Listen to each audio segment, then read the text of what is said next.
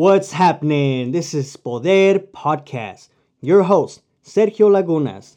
On this podcast, we feature influential and powerful leaders with their own unique stories on art, music, education, and influence. So listen to these stories to find out their source of poder.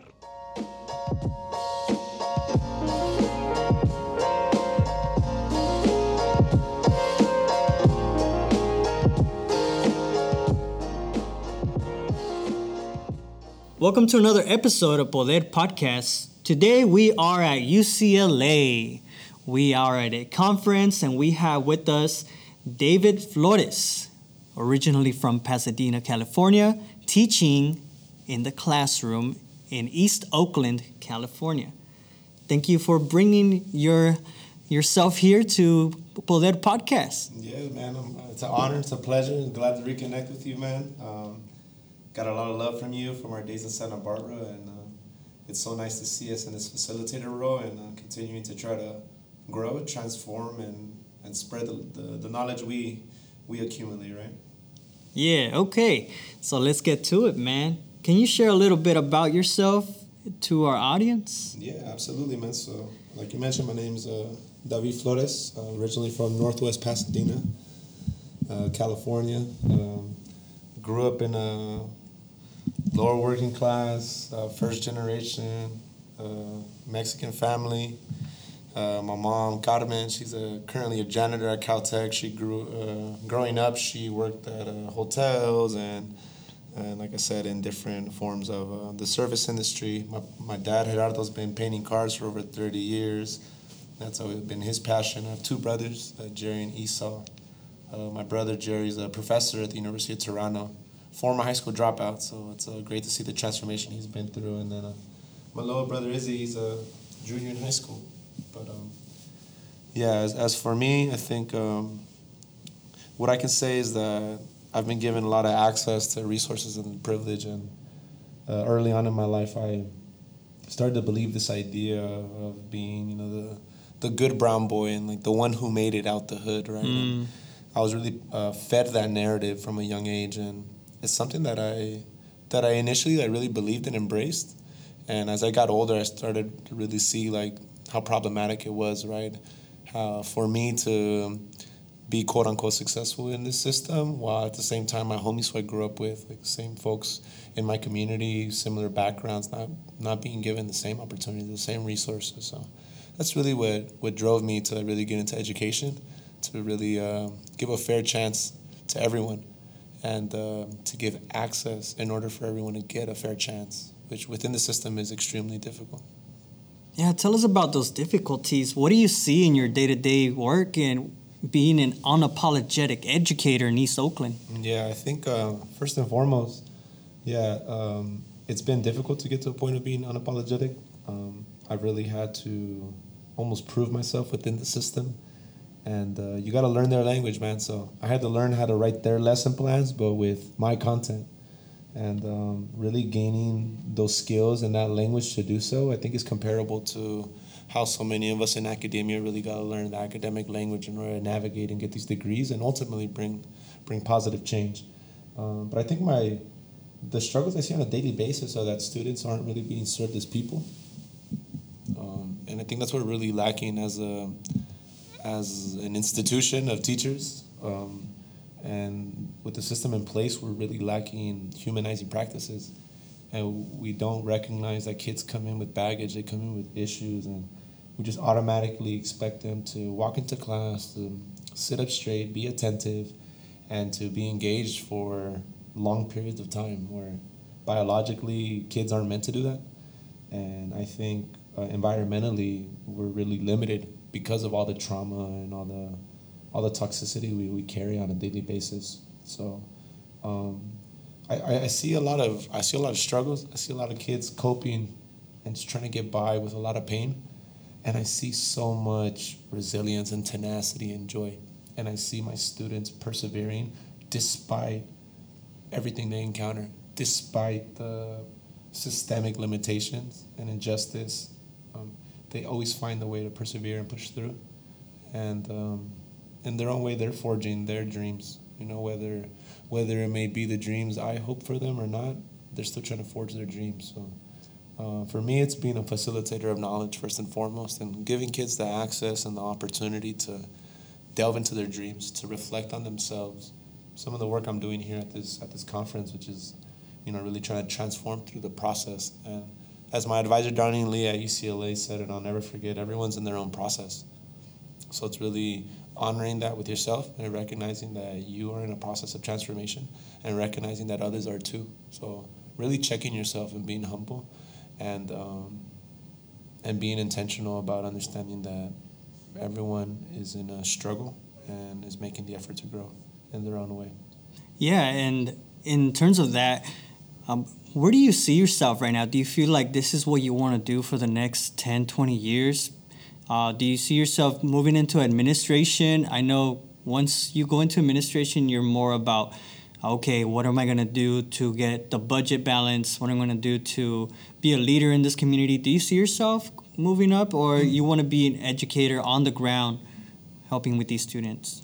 Yeah, I think my understanding of the system in place now after 5 years of teaching has reassured me that my place is on the ground, in the classroom.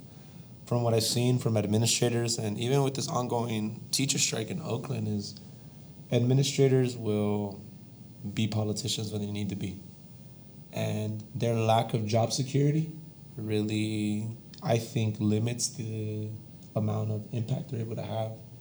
Now, are administrators able to bring transformative change? Absolutely. But I think that it only gets harder. And that's when you're really playing with fire, in the sense that you got to wear the suit. You got to talk their talk in the meetings. And to a certain extent, I got to do that too. But at least I finally found the school. It took me 4 schools to do it, but I finally found the school that lets me be unapologetic. Other schools didn't let you be yourself? So, schools I've been at before, I worked for Green Dot Charter Schools. I worked for the Inner City Education Foundation. And even at public schools in San Francisco, where I worked at, that was run by a former cop. You run into folks who don't understand what you're doing, and they didn't understand that me politicizing students came in the process, right, of exposing them to critical, culturally relevant content. I didn't politicize them by force. When you expose folks to knowledge, when you expose youth to counter narratives, right, and the stories of their community and of struggle, and you reveal the true colors of this nation and this system in place, this colonial system in place, kids start to question, and kids start to want to challenge. And they start to understand, this is why I'm so angry when the police come around me, or this is why I'm so uncomfortable when these white administrators start trying to tell me to pull up my pants or to stop speaking Spanish. And it's a combination of these microaggressions and being jaded. So I've been at schools where they told me I'm fostering a us versus them mentality, and I have to turn in lesson plans a week before. I've been at a school where I was talking to my students about racism and reverse racism not existing, and a white teacher automatically saying that was wrong, and when I confronted her about it, accused me of being racist and trying to manipulate the system in place to make me seem like the aggressor. Or even being in coaching and having to deal with microaggressions on the soccer field from referees saying things like, oh, well, I can almost guarantee I know the answer to this question, but is there an athletic trainer present at this game for one of my home games in East Oakland? Yes. Yeah, so again, it's these microaggressions that get excused. I think such a big part of it is finding your niche and finding the capacity to navigate the system in place and not become so jaded. Because it's too many folks become jaded because they become hopeless and they see, this is a insurmountable monster I'm facing. But the reality is, within our classroom, we have a sphere of influence. And within our school, we have a sphere of influence, and we can impact colleagues and we can impact youth to really reconsider the ways that they think, they live, and they perceive their role in this life, in this universe, and in the struggle ultimately. So there's ideals that I really try to push on my students. Mm-hmm. And in terms of coaching, because that's a completely different experience outside of the classroom. Yeah. What are your goals with your coaching and leadership style. What do you teach them outside? Yeah, I think it's just another opportunity to be in a space with boys and recognizing my positionality as a cisgender Latino male in my body and growing up in a similar background and experiences with the boys I'm coaching, recognizing that they spew toxic language all the time, and it's because we were taught that language, and it's checking kids and letting them know, me, a big brown man in this body, is telling you, stop being homophobic, stop being sexist, right? Stop referring to women or folks that identify as LGBTQ in that way, right? So for me, it's using every space I'm a part of as an opportunity to bring some type of transformative change. So whether I'm in the classroom, whether I'm on the field, I'm trying to humanize kids. I'm trying to help them recognize their worth, their value, and inspire them to not only be successful and happy within their own lives, whatever that means to them, but really ultimately reflect on what's their role in the bigger picture and in bringing transformative change to the world around them and their communities. Yeah, and in speaking to that truth, what would you say is something else that you do for the community? I believe I've seen pictures of you being in the streets. You mentioned the Oakland strikes. What is going on right now in Oakland? Yeah, so I think that it's crucial that I immerse myself into every space I can potentially bring change in, while recognizing the space I take up at the same time. So with the Oakland teachers strike, it was a no-brainer, and really being inspired by colleagues who I went to school with at UCLA and other folks I interacted with, really being catalysts for change, really inspired me and other educators in Oakland to, again, be about what we say we're about, and not just demanding higher wages, but really more support for our kids, and really demanding resources that we know are integral to bringing transformative change to our communities, right, and to the school system. So I think, I immersed myself in the picket. I was there every day, chanting, picketing, demonstrating. Right? Yeah, at one point I saw you dancing. What was up with that? The dancing is part of the joy you bring to the lucha. I think the lucha is fueled by joy. It's fueled by music and by rhythm. And seeing how my site at Castlemont High School brought joy and energy and music and that rhythm, and then coming to downtown Oakland and seeing a predominantly white group of teachers kind of lack that, you kind of realize kind of that unique niche that we fill, and the fact that our unique personalities, right, and our positionalities and our experiences and our culture is needed, and it should be valued, right? Not this idea of forgetting it and conforming or assimilating, right? So. You talk a lot about decolonization. Can you even put that as your username in some social media channels? Can you talk about what that is about? Is that what people know you for, decolonizing people's minds? Because I'm a big believer in that too, in terms of food, for example. I make Mexican food. I don't mess with burgers too much, and I make my own, and I even don't eat meat. I became vegan. So is that part of it? Would you say that is a branch of decolonizing the mind? Yeah, absolutely. I think you start to recognize, like, decolonization is first and foremost like recognizing the wisdom that's already there, that was given to us, that was passed down to us by all indigenous ancestors.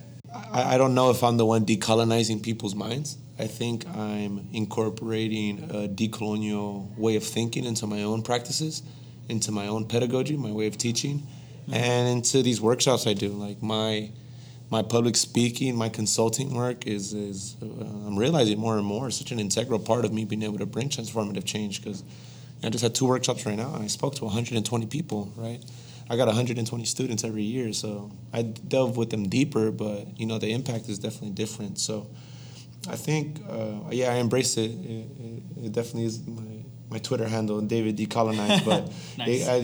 And it is my handle on social media, but it definitely goes beyond that. I think when I think about decolonization, I think it's straying away from the expectations, the norms, the expectations that this colonial patriarchal society has put on us, and really reinvesting in what we've already had.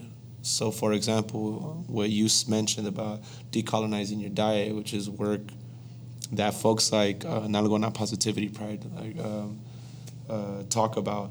Talking about decolonizing your diet, it's not trying to fit some image of being thin, right, or having some type of body figure, which is more based on Western ideas of thinking. But more than anything, tracing your roots into what brought our people's nourishment and tapping into the land, right, and not feeding off of animals, especially when these animals are manufactured in an unhealthy and a toxic way, right? So yeah, and then when you start learning more about health, you realize like all these chemicals and all these issues that milk and the meat products and meat, bring to your body. So, and then I think that shows that it's more than anything. I think decolonization is becoming critically conscious, And I use a colonial concept to push this. I learned about Allegory of the Cave as a 9th grader my first day, and it stuck with me. And in a decolonial perspective, it's leaving the cave of colonial thought and these restraints that society put on us, and it's really recognizing that there's a whole way of thinking, of living, of being in the world around us that we're ignoring by not opening our eyes. So it's opening our eyes to the knowledge, to the good that our people's always carried, and embracing it. And at this point, I want to talk about you. What is your source of poder? My source of poder is the people around me. It's this ideal I have of a world that awaits us when everybody is humanizing, when everyone embraces their culture and their roots. I think what is my source of poder is maintaining critical hope and being compassionate and recognizing that every human brings energy and worth to every space that they engage in. My source of poder is seeing other people happy and spreading joy and making my kids happy and being there for my family and being the best partner I can be. More than anything, I think what drives me is seeing the joy in others and knowing that I could potentially bring some kind of transformative change to their lives, to other people's lives, and ultimately, hopefully to my own life as well. So I don't know when I'll die, but I know I'm going to die in this fight. I know I'm going to die in this revolution, and I'm just honored to be able to be a part of it. And every day that I am able to have an impact on people is a source of poder. So I wake up every day being thankful to the universe for giving me the opportunity to impact people's lives and recognize that I was given gifts like all of us have been. Just embracing these gifts and how do I bring good with the gifts I have.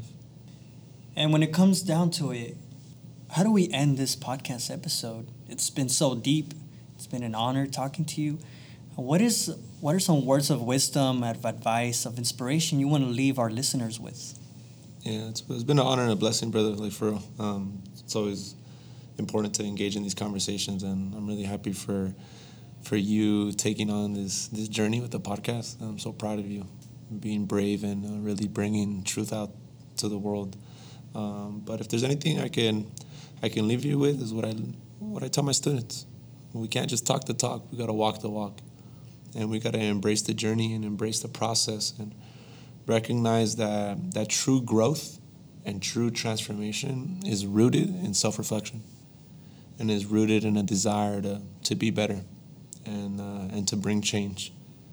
And when you align yourself with the ideals of love and compassion and appreciation and encouragement, I think you can't fail and you can't go wrong. I encourage everyone to continue to seek ways to spread love around in their lives, to embrace the struggle, and to recognize that it's one thing to learn the skills and to navigate the system in place, and it's another thing to drink the colonizer's Kool-Aid and to assimilate and to conform. So in the process, in our struggle, we must never forget who we are and where we come from, because that is ultimately always going to be our guiding source of light. Thank you, David, and thank you for being on this episode. Yeah, it was a pleasure, man, and blessings to everybody out there. Much love.